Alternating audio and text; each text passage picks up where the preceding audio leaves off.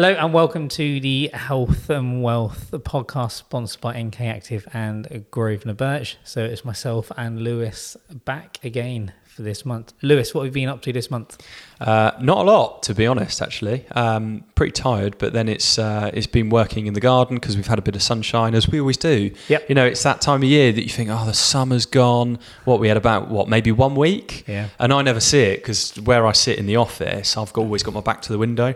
So for as far as I'm aware, I sit there typing away on the computer. And it's like, what a lovely day outside. And I sort of, oh, yeah, it looks nice. And then carry on working again. And the cows are back as well. The cows are back, which brings the flies. Yes, so those of you that are perhaps, I suppose in some ways, fortunate enough not to have visited us, when the farmer puts his cows out in the field in front of us, the flies just flock to the oak-framed barns.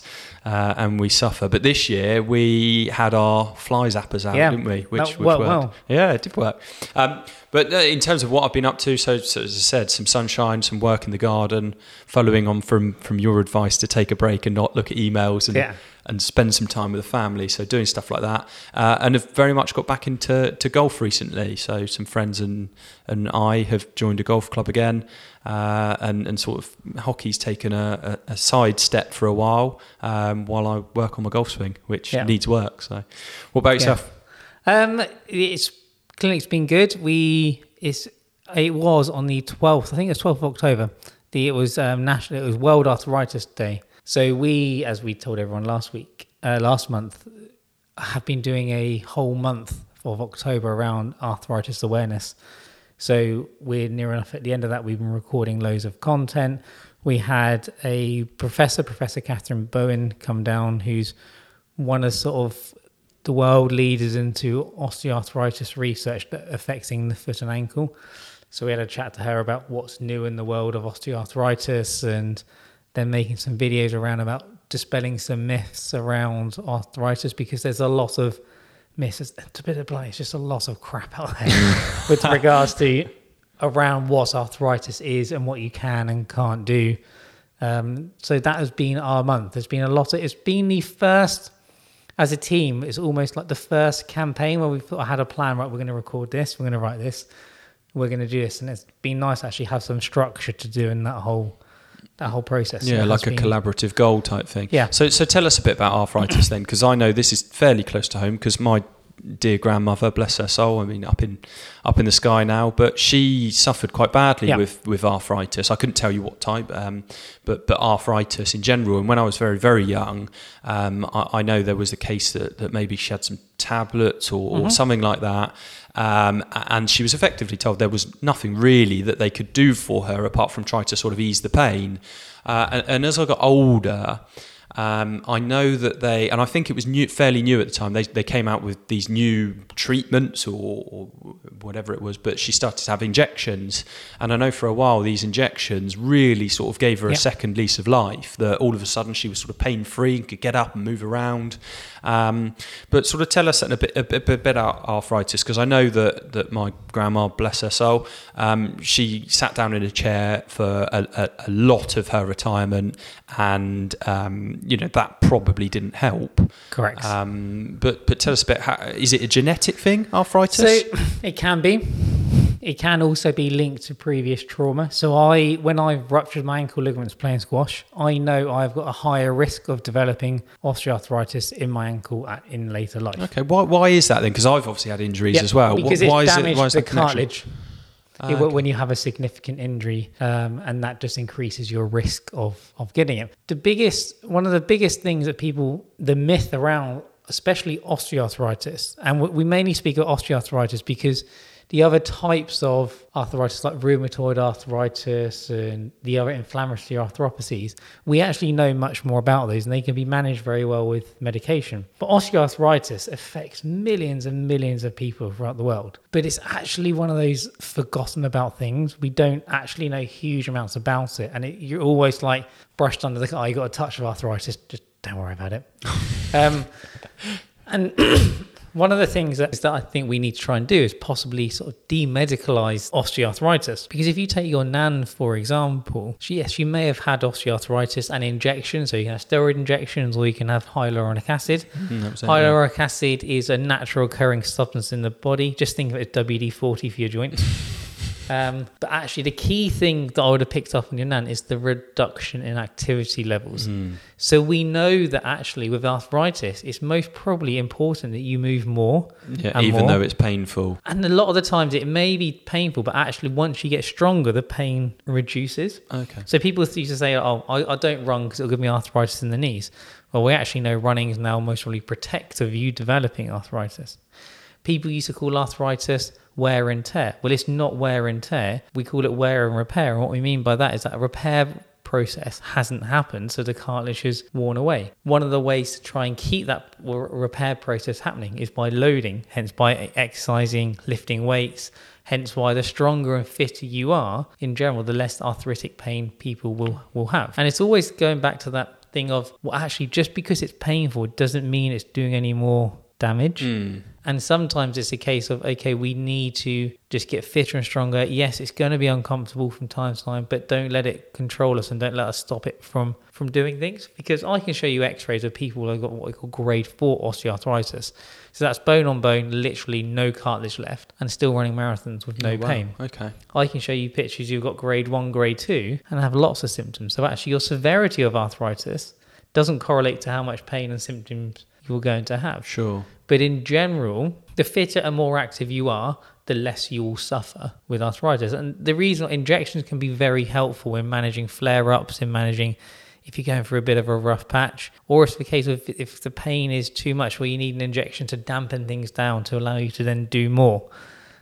So it's trying to educate people around about, if you've got arthritis, okay, you've got arthritis, but actually there's still lots you can do. And I think this is why I think trying to demedicalize it by saying, actually, try and stop people from resting too much to try and get people more active. But we know as we get older, regardless if you've got arthritis or not, that's so important anyway.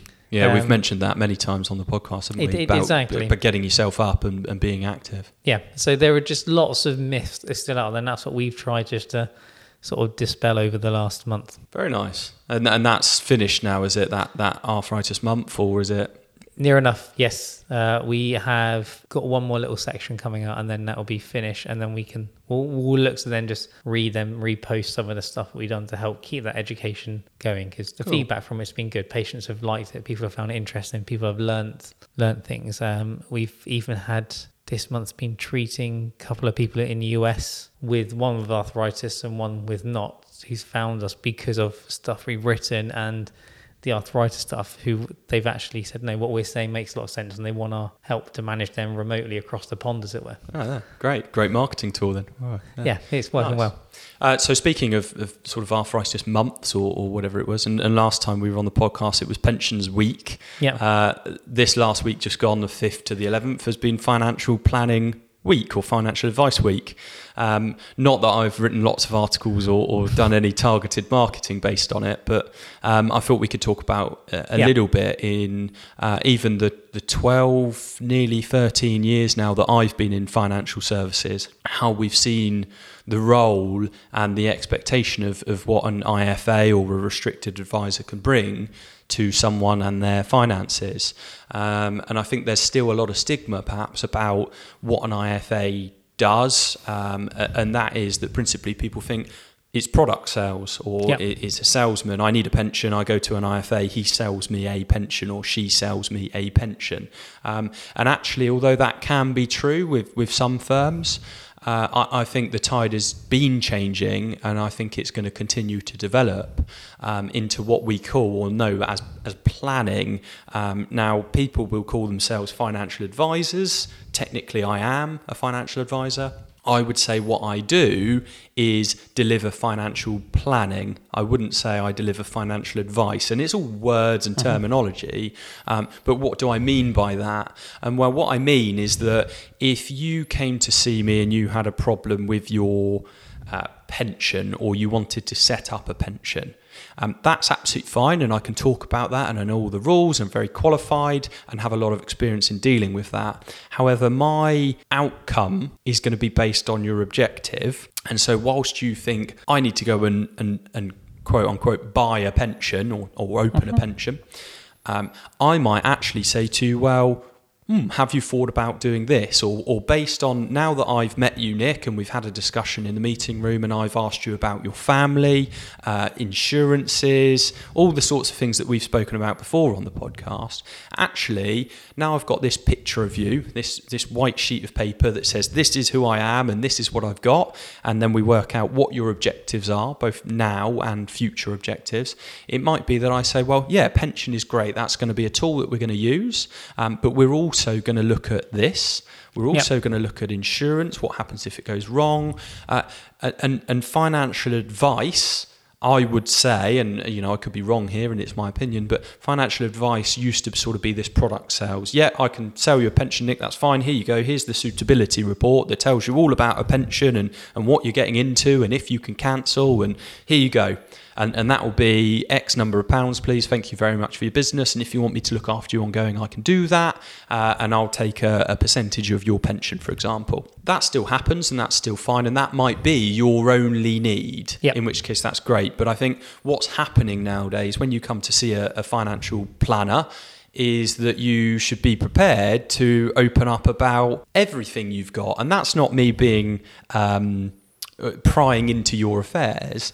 That's because there can be something that to you might seem really insignificant, but to me, when you tell me about it, I say, that means we're going to change, or I'm going to change slightly what I'm going to recommend to you. And so there are all these things that actually, when you go and see a financial advisor now or financial planner, that it is much more based on the wider picture. And as much as you can share about yourself and your objectives will help deliver an outcome to you that is really going to be meaningful and specific to what you need. And that is very similar to the healthcare world as well, in that we get people to fill out a 5-page pre-assessment questionnaire that we go into quite a lot of detail. Because as you say, people may think that injury that they had 5 years ago is not relevant, but actually that changes the whole picture. Exactly right. Yeah, I want you to look at this pension. I want you to look at this injury. Well, actually, Sir Madam, what other pensions have you got? Yeah. Because what we tell you about that pension might be dictated by your other 4 pensions. Yeah. What we tell you about that injury might be dictated, your rehab might be dictated by your other 4 injuries. Exactly, and we just say you just need to take a more holistic approach. And from our perspective, when we're treating, it doesn't matter, it can be a foot, shoulder, knee, ankle. You have to realise that there is a human being attached to that injury that you've then got to treat as well. So you can't just focus on that one area because you're going to miss 50% of the work. And I remember I treated it was, I think it worked for, no, he did LAPD. So another in America. I've had an influx of Americans doing virtual consultations with recently. And we sat there and he works in homicide. And we sat there and he was just like, he was saying stuff. And I consider myself to be quite a good active listener where the idea is when people come to see us, I just let them speak. Yeah. And I'll take very miniature notes, just like key points, and then I'll then just start picking up on it. And it was the same with him. I remember we were doing it over a video consultation, and I was just picking up on things left, right, and centre. And he sort of said to me, he says, "Our jobs are so alike." And I said, "They are." It's sort of said, "My job is a detective. Your job is a crime scene. All the information is there in front of you in the crime scene. All the information is there in front of me, and you say, I've just got to ask the right question. And so have you got to ask the right questions to get to the." And then exactly that, shut up and listen and take all the information on. And I imagine that's very similar to yourself. It's identical. Yeah, somebody comes to see us and, you say, right, well, this is your meeting. Tell me why you've come to see me. And people will recount, what they've got, stories. I'm going to use this example going forward because colleagues will come to me and say, "Nick, can you give me a treatment program for a set condition?" And I'm like, no, because every person is different. Everyone's going to have, you could have 20 people come into clinic with an Achilles problem. Every person of that 20 is going to have this different journey and a different experience, and the treatment may be very similar, but it's going to be different for every single person. So to give someone a generic plan, it may work for 20%, but the other 80% it's not going to achieve their goals. And the goals, one patient's goals may be, I want to get rid of my pain. The other one may be, actually, I'm not too worried about pain. I just want to run a marathon. So it is finding out, asking that why they're coming in, looking at, and there's a book by Simon Sinek, isn't it? And it's called Start With Why. And I think that is most probably one of the best books I've ever read, because it is. You just need to start with, why are they coming to see me? Why are they coming to see you? Yeah. And in both our roles, asking that question, because then you can then deliver the service that is going to be tailored to that. Yeah, exactly individual. right. And we touched on that last time, didn't we, where we were talking about the sort of corporate world and smaller business. And it's still exactly that point is, yes, you can put together some generic plan based on lots of experience and qualifications and the sorts of things that most people consider or need to think about. But that doesn't take into account what the person's told you about a family member, or what the person, just so many different scenarios that by me being sat in front of someone, or yourself sat in front of someone, and they say something that might seem very insignificant, but you go, yeah, I'm going to make a note on that and come back to that later on. And that's the important part. And that's where, for all the will in the world, I just would not be able to see 2,000-3,000 people because you just can't hold that capacity of knowledge about everyone's individual circumstances. Exactly. And funnily enough, so after recording this, I'm off to Liverpool for our first face-to-face conference. And I think actually the Liverpool conference that I'm going back to speak to this weekend, I think that was the last conference I went to 2 years ago. Before then the pandemic hit, because conference season in my world normally runs from September to November, October time, and I try and be slightly naughty and fit my conferences in earlier, so then it doesn't impact on hockey too much. Because obviously we're in hockey season now, both of us. So it means I can't play this weekend, and it does take a lot for me to turn around and say I'm going to do something else rather than play hockey on a Saturday in the winter. Me and my wife, we've missed, we've delayed anniversary meals, not gone out to important family events because we both had hockey in it. Yeah, it's going to be really exciting going back to actually doing something face to face again. But actually, the thing I've been asked to speak about isn't actually anything clinical. Well, I'm running two workshops that are clinically related, but my main talk is actually how to develop a management plan. Oh, okay. Yeah. Interesting. And thinking of what we've just been saying now, that some of the stuff I'm speaking about isn't just specific for the healthcare world. It could most probably be taken into any industry that is people dealing with people with regards. That could be health, it could be finance, it could be services. It doesn't matter. So it's those sort of like workflow based processes. Is that what you're talking about? Yeah. So it's sort of getting people to think about that. Why are they someone coming to see you? How are you then going to develop a plan? If things don't go to plan? Because in our world, because we're dealing with injuries and dealing with people, very rarely things go 100% smoothly. And it sounds rather sad, but actually we rather have people have a setback during that program because they do it whilst they're under our care, but they realize that they can recover from that setback. And it's actually what I'm trying to get across in my talk is developing people, get how they can develop that plan to then work out what to do when it goes wrong, but then also then empower people to then take control of their own health needs. So actually, I want to try and get every person who goes to see anyone in a private practice, you aim to discharge them. And people look at me saying, look, I work in my private practice where we earn money, the business earns money by seeing patients, and I'm telling you to discharge your patient. Yeah.